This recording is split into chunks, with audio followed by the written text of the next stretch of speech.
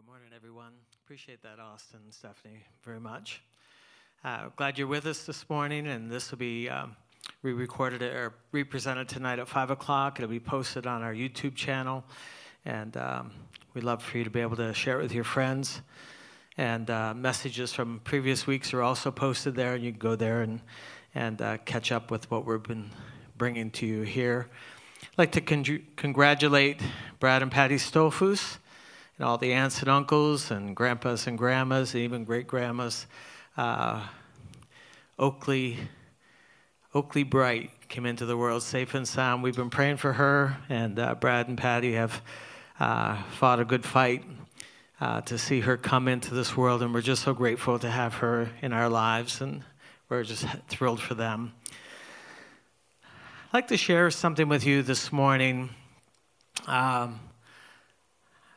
I'm just aware that this past week, about middle of the week, I hit a pocket of frustration. I could also see the same thing brewing in our country, spilling out into the streets. And I think we'll see more of it in this coming week, spill out. And so I want to address that. I took some time to think about what I was feeling and why I was feeling it, and I thought I'd share it with you. Perhaps you're in the same place that I am. When we look at our media, where we're looking for our news, they give you a hope in one headline and then take it away in the next headline. That's frustrating. And it's such a garbled message from different news sources saying conflicting things and opposite things. And they don't know how to respond either, so they're lashing out. They're really searching for someone to blame. And so if you look to the news sources for hope, and then you end up coming away just frustrated. That's happened to me this past week. Then we look to our political leaders, and again, just a garbled message of just all kinds of conflicting interests and different points of view, and it's hard to know who's speaking the truth, who's saying what, who's right, who's wrong. You see a lot of people jumping on our president's case, blaming him, and then he turns around, he blames President Obama, and then you listen to Joe Biden, and I honestly don't know what he says or what he's saying, and I just think he's frustrated. And so just looking for someone to blame. Then our government does things. I see the governor of Michigan says you can go fishing this week, but you can only use a canoe. You can't use a motorboat. That creates frustration. You can't go to your cottage, and this is the time of year people want to go to their cottage. You can go shopping at Walmart, but you can't buy garden seeds or bulbs or fertilizer or shovel or rake. That creates frustration. It doesn't make sense. It just seems like we see news stories of huge lines of people applauding our healthcare workers, which we want to see, but there's no social distancing being observed in that crowd. Or we see a crowd of people filling up an enormous parking lot to sign up for applications for relief. Rows and rows of cars filling up the parking lot. But if a church gathers together on Sunday to do Easter Sunday in a parking lot in their cars, they're fined $500 each. And it just doesn't make sense. And so one governor actually forbid that from happening, and one of our judges actually just said that seemed to be targeted at the church. And so I'm glad to see that. I hope we see more of that, because it relieves some kind of frustration that I'm feeling with all of this, and others are feeling it as well. Some of it just doesn't make sense, and when that happens, it just creates frustration. It doesn't help, and we've seen it even in our local, state, and national, federal government. Then when you move from that, because that's so frustrating, you move from the news, you move away from politics, then you go to our prophets. In our circles, we believe in prophets, and we go to see what the prophets are saying, and it's a garbled mess. It's a garbled message that I'm seeing and hearing. I sat in on some political or prophetic roundtables, seeing what the Lord might be saying. I tracked different prophets. a man who I really respect, Bob Sorge, he came out with a statement this week saying this is the judgment of God. It's a Habakkuk kind of thing, but if we respond right, it'll lead to revival. So he ends on a really positive note. The same day, just within the hour, Bill Johnson comes out with a message saying anyone who's saying this is the judgment of God, don't listen to them. And so we got conflicting messages from our Christian leadership as well. Then Kenneth Copeland, he comes out and he draws a lot of mockery on himself by blowing a wind toward this thing, just saying it's clearly the devil who's come to kill, steal, and destroy.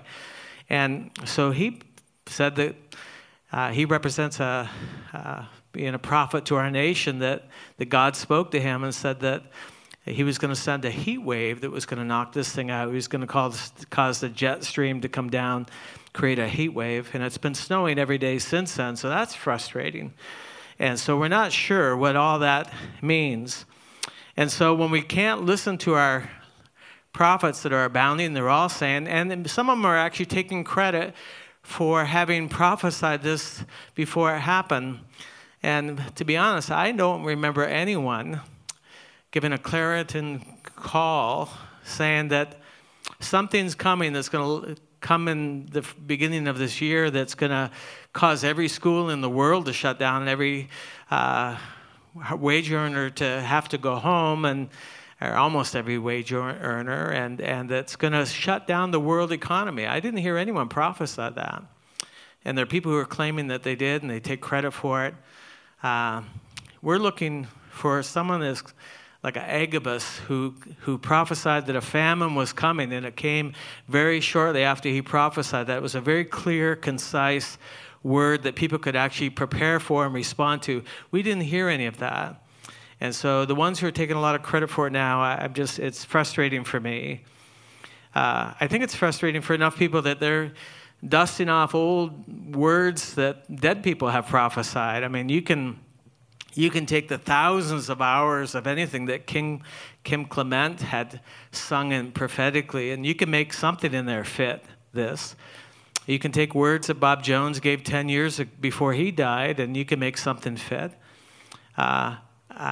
Just this week, they dusted off all the old prophecies that David Wilkerson had given back in the 1970s to try to make them fit. When those words were given in the 1970s, we just saw him as a frustrated man of God trying to get the nation to repent. And he just said everything that could go wrong, about 50 different things that God was going to do. But it was imminent. It was going to happen right away, and it didn't. And so for me to go and to dust off something from the shotgun pellets that he gave and make that fit, I think that's just frustrating. I don't think we should be looking for the living among the dead. But I do the same thing. I cited Billy Graham last week as someone who sanely and simply and sincerely brought the gospel, and that the solution for a lot of our problems are in the simple gospel message. And so I look back in the history. I look at people who've been used of God in the past. We all do that. There's a consolation. If we don't trust the people who are currently speaking, we look for people in the past. This past week, our governor cited Lincoln. I've heard people cite Winston Churchill. We're looking for Martin Luther King Jr. to say something that applies now. Our governor even cited a verse from Mark this week. There's something in us that are just looking for somebody who can make sense of this. And it's frustrating on people. Let me just share something. There are people who are saying that this is one of the four horsemen. This is the end. This is this is part of the end time judgment of God. There are people who are saying that, preaching that. And then there are people who are saying this is going to be the time of the greatest release of prosperity and revival that the world has ever seen. I don't know how both those things can be true at the same time. And so that's frustrating. Here's the thing. Let's look at this scripturally. And I think I have a solution for me that will keep my heart from being frustrated in these coming weeks, and that will help me to get the most out of what we're going through. And I hope this is helpful for you. When everything happened to Job, and he lost everything. He lost his job, lost all his wealth. lost his family. People died close to him. And then he became sick. And all that hit him. His friends gathered around him. They said, this is the judgment of God. This has happened to you because there's something wrong in your life and God's dealing with you. And Job, he reacted, and he said a bunch of things too. And a lot of words were spoken. And in the end, God confronted Job and essentially showed him that he didn't know what he was talking about. And then confronted his friends and said, all of you are wrong, and what you've been saying is wrong, and you need to repent. And Job will pray for you that you be healed. So in the end, no one got it right. All of them said their opinions, and it looks like Job never knew what hit him. All his lifetime, I mean, everything he had, everything he lost, God restored to him double. You can read this in the last chapter of Job. Everything that he lost, it was restored to him double. And Job lived a long life after that, a full life after that. But he didn't write the book of Job, and I doubt that he read the book of Job. So I don't think Job ever really knew what hit him. Then we have Jeremiah, and Jeremiah prophesies. He's the only voice that's prophesying that judgment is coming on the people of God, on the children of Israel, on Jerusalem in particular. There's a lot of false prophets who rose up and said just the opposite. No, peace and prosperity. And it was a real contest. And one guy, he went after Jeremiah personally, and he prophesied against him, and he didn't turn out well for him. But in the end, Jeremiah is the only one that's right. All the false prophets were wrong, and Jeremiah's right. And he comes out of the rubble, and he's scorched, and he's burned. And he's hungry because there's a famine, and his clothes are tattered, and he's taken in captivity just along with everybody else. In other words, what he prophesied, he actually went through. And he didn't do a victory lap at the end of that time when he found out that everything he prophesied actually came to pass. There was no victory lap. There was no sense of, aha, I'm the one that's right. What he did is he sat down, he wrote the book of Lamentations. And if you get into chapter 3, the bottom line is, he said, the bottom line is, if it wasn't for the Lord's mercies, none of us would have made it. None of us would have survived. It's a profound study. It's a hard book to read, but I encourage you to see where he finally come out on this is that God's good and God's merciful, and we don't deserve even that, even himself. And it's a profound study of even when you're right, even when you're saying the right prophetic things, where this all comes out. Then in Luke chapter 13, verses 1 to 4, there's this amazing story, and I'll tell you my version of it. Someone came up to Jesus with the Galilean Examiner or Express newspaper and said, Pilate killed a bunch of Galileans and mixed their blood with a sacrifice. What do you think? What do you think about this? And Jesus doesn't address the social issue of the day and the crisis of the day. He just says, just look within yourself and see if there's anything you need to repent about. I think that's a good word for anything that we see that happens to somebody. Just rather than having to make a judgment of whether that was of God or whether that was the devil or what it was, just stop and use that as a way to examine if there's something that you need to repent of. And then someone come up to him with the early edition of the Jerusalem Times. It said, the Tower of Siloam, fell on a group of people, killing 18 people.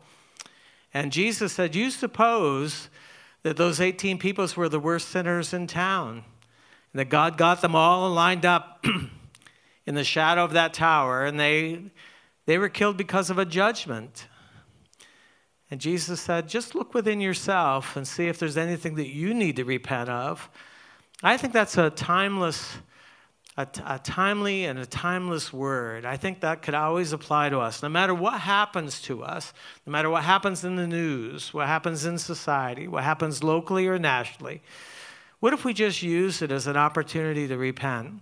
An opportunity to look and see if there's something that we could do better. There's something that we could do that's be free from our past and our junk. There's always something, but we have this tendency to suppose And it happened in Jesus' day, and it's happening today, and it will always happen. We all suppose. Now, if you go with me to John 15, I think this is where I'm coming out in a place that is bringing some peace to my heart, and I hope will bring some peace to your heart as well. In John 15, beginning in verse 1 and 2, let's says, I'm the true vine. My Father is the vine dresser or the husbandman. We have to know God. We have to know him. And he's lots of different things and presents himself as lots of different things. But he presents himself here as a gardener, a husbandman, a vine dresser. We need to know him that way. He says, every branch in me that does not bear fruit, he takes away. And every branch that bears fruit, he takes away. He prunes.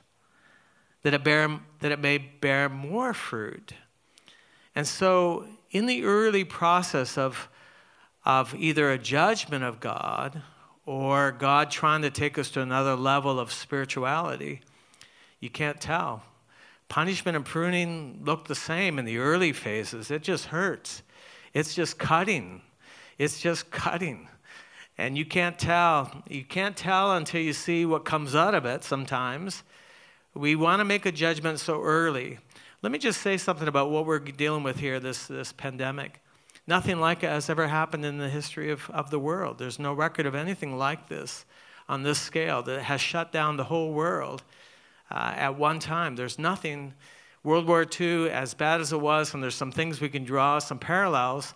The people who lived through World War II saying this isn't the same.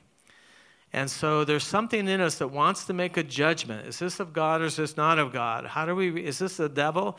Is this man-made? And there's conspiracy theorists that are saying this is intentional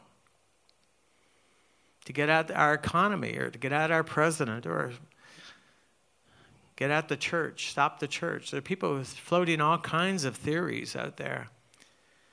But whether it's pruning or punishment, sometimes it's very early in the process. It's really hard to discern. But then when you see the fruit come out, you realize, okay, this was of God. This was of God. I think one place that we can go together as a church, regardless what's happening in our society, that takes less time consuming the news and listening for hope in other sources and other people. What if we all just decided that we're going to abide in him more deeply? We're going to abide in his word more deeply. We're going to abide in his love more deeply. I don't think you can miss. Stop and think about this. If this is a judgment of God, the way to respond is to bow down and worship him. Turn toward him and repent of everything you can repent of. And draw near to him.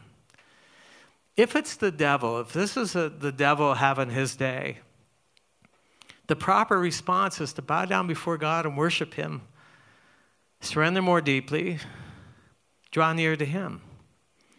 If this is a man-made catastrophe, the proper response is to draw closer to God, worship him, bow down before him, worship him, draw near to him.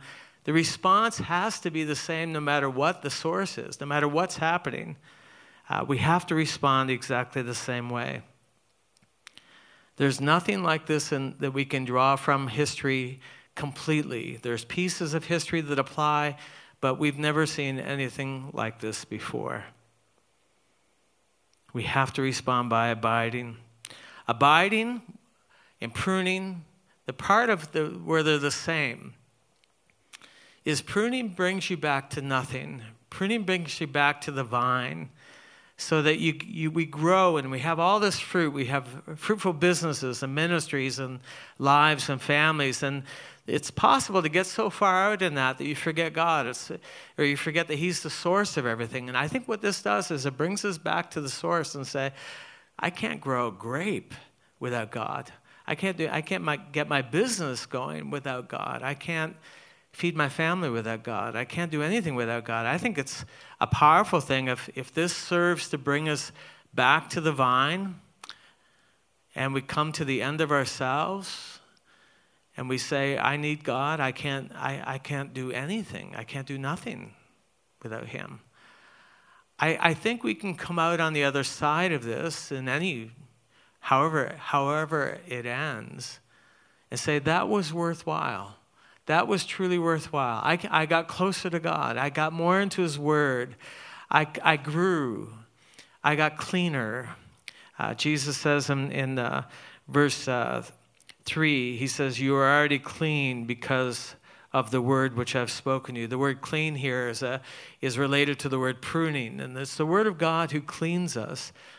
Is there any time that the church doesn't need to be cleaned? Well, we may not need a total judgment like the world needs a judgment. I think the church needs to be cleaner, leaner. I think this could serve. I think there's a way that we just say, okay, I'm going to tuck in. I'm going to use this. I'm going to milk it for all it's worth. I'm going to go deeper than I've been before.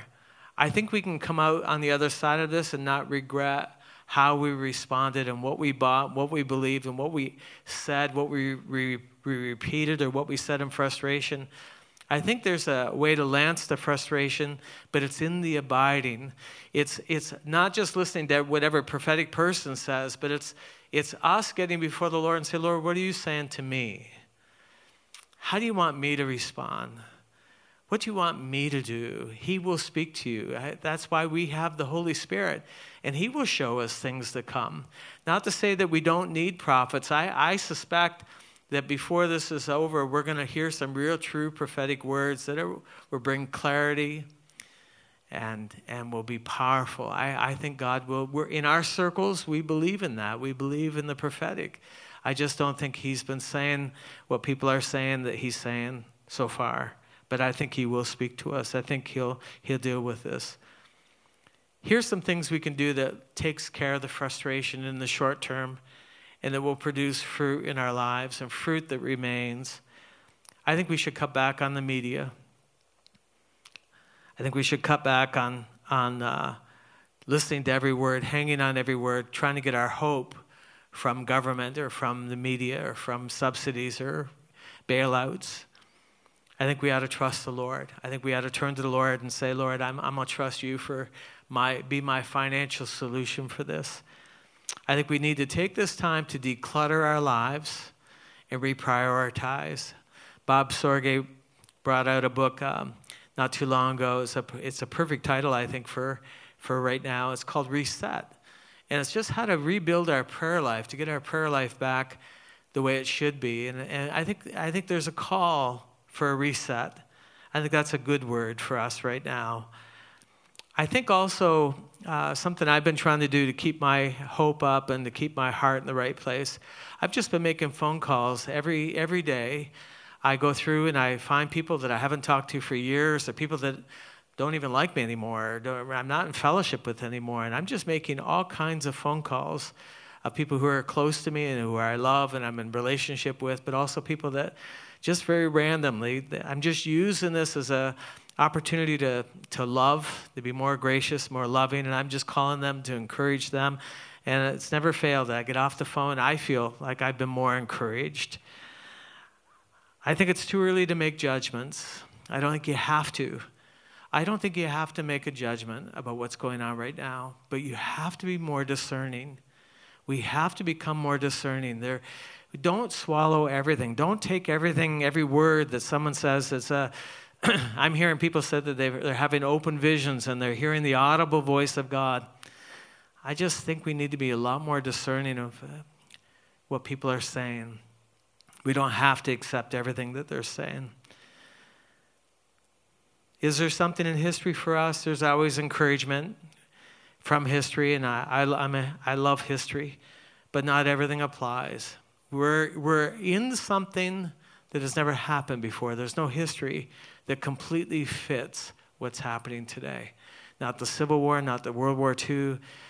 There's been always diseases, always pandemics, always plagues. None of them perfectly fit what we're going through right today. None of them perfectly fit.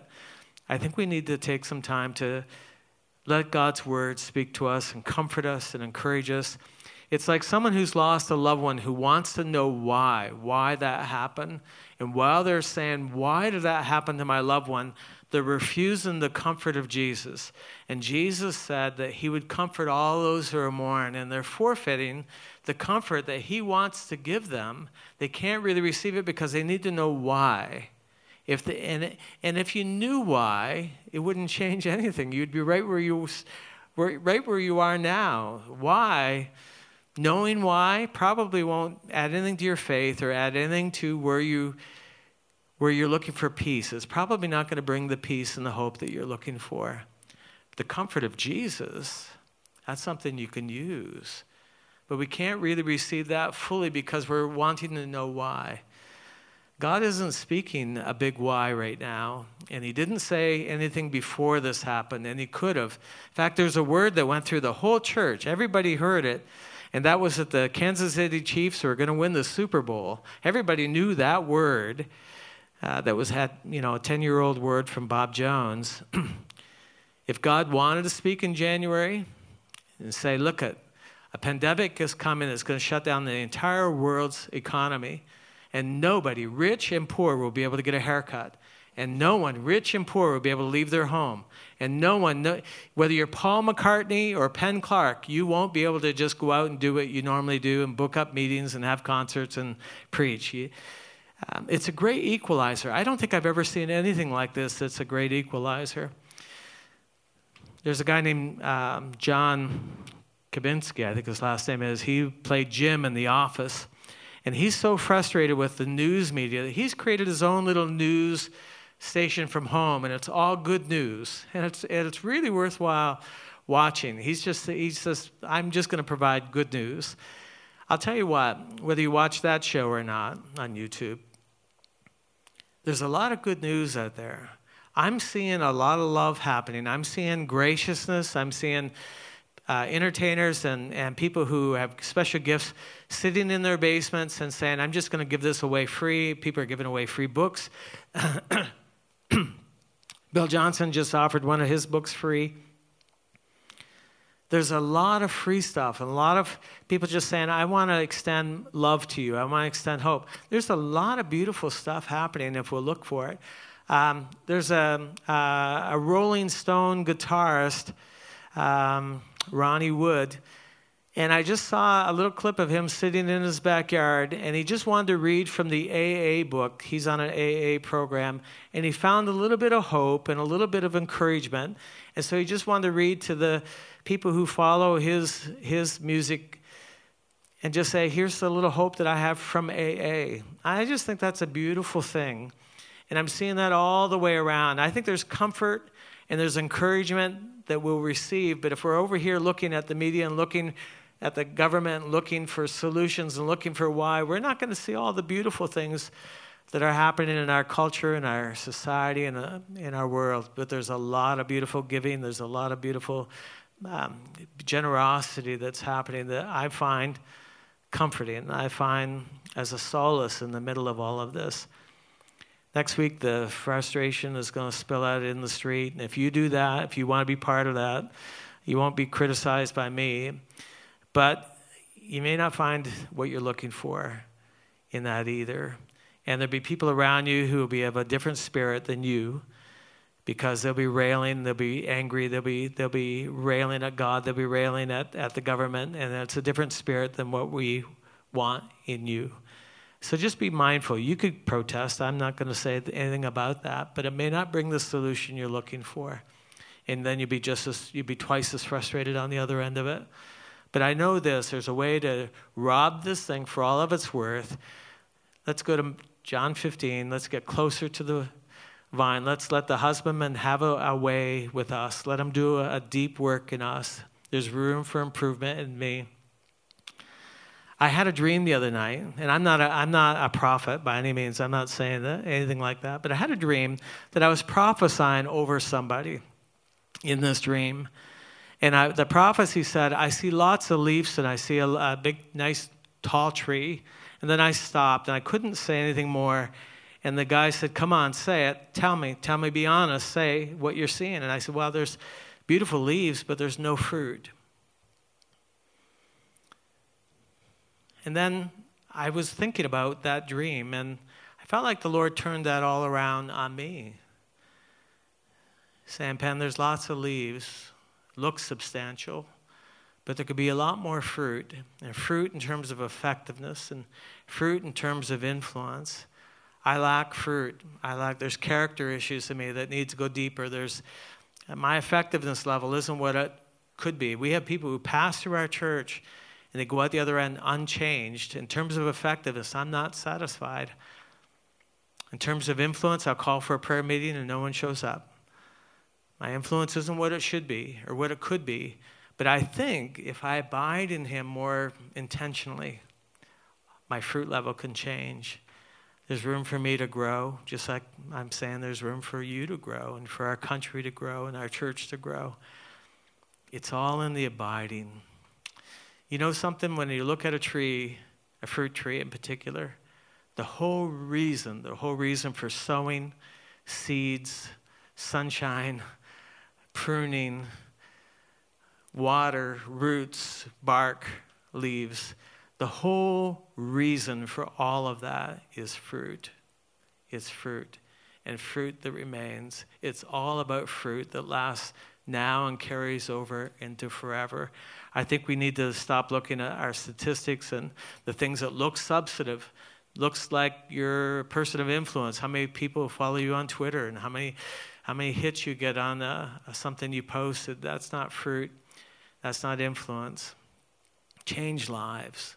Change lives. So the people that are around me, people in my family, people who are close to me, people who I have influence over, are their lives being changed? I think that's the stuff I'm thinking about these days.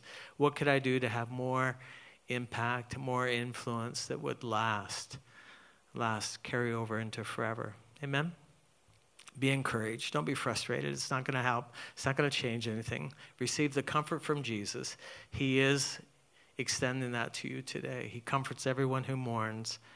And there's a time where we're mourning the loss of our lives, the loss of our loved ones, loss of our businesses, loss of our income, loss of our portfolio, our retirement. There's lots of levels of mourning. Jesus wants to cover us with his comfort if we will receive it. Amen.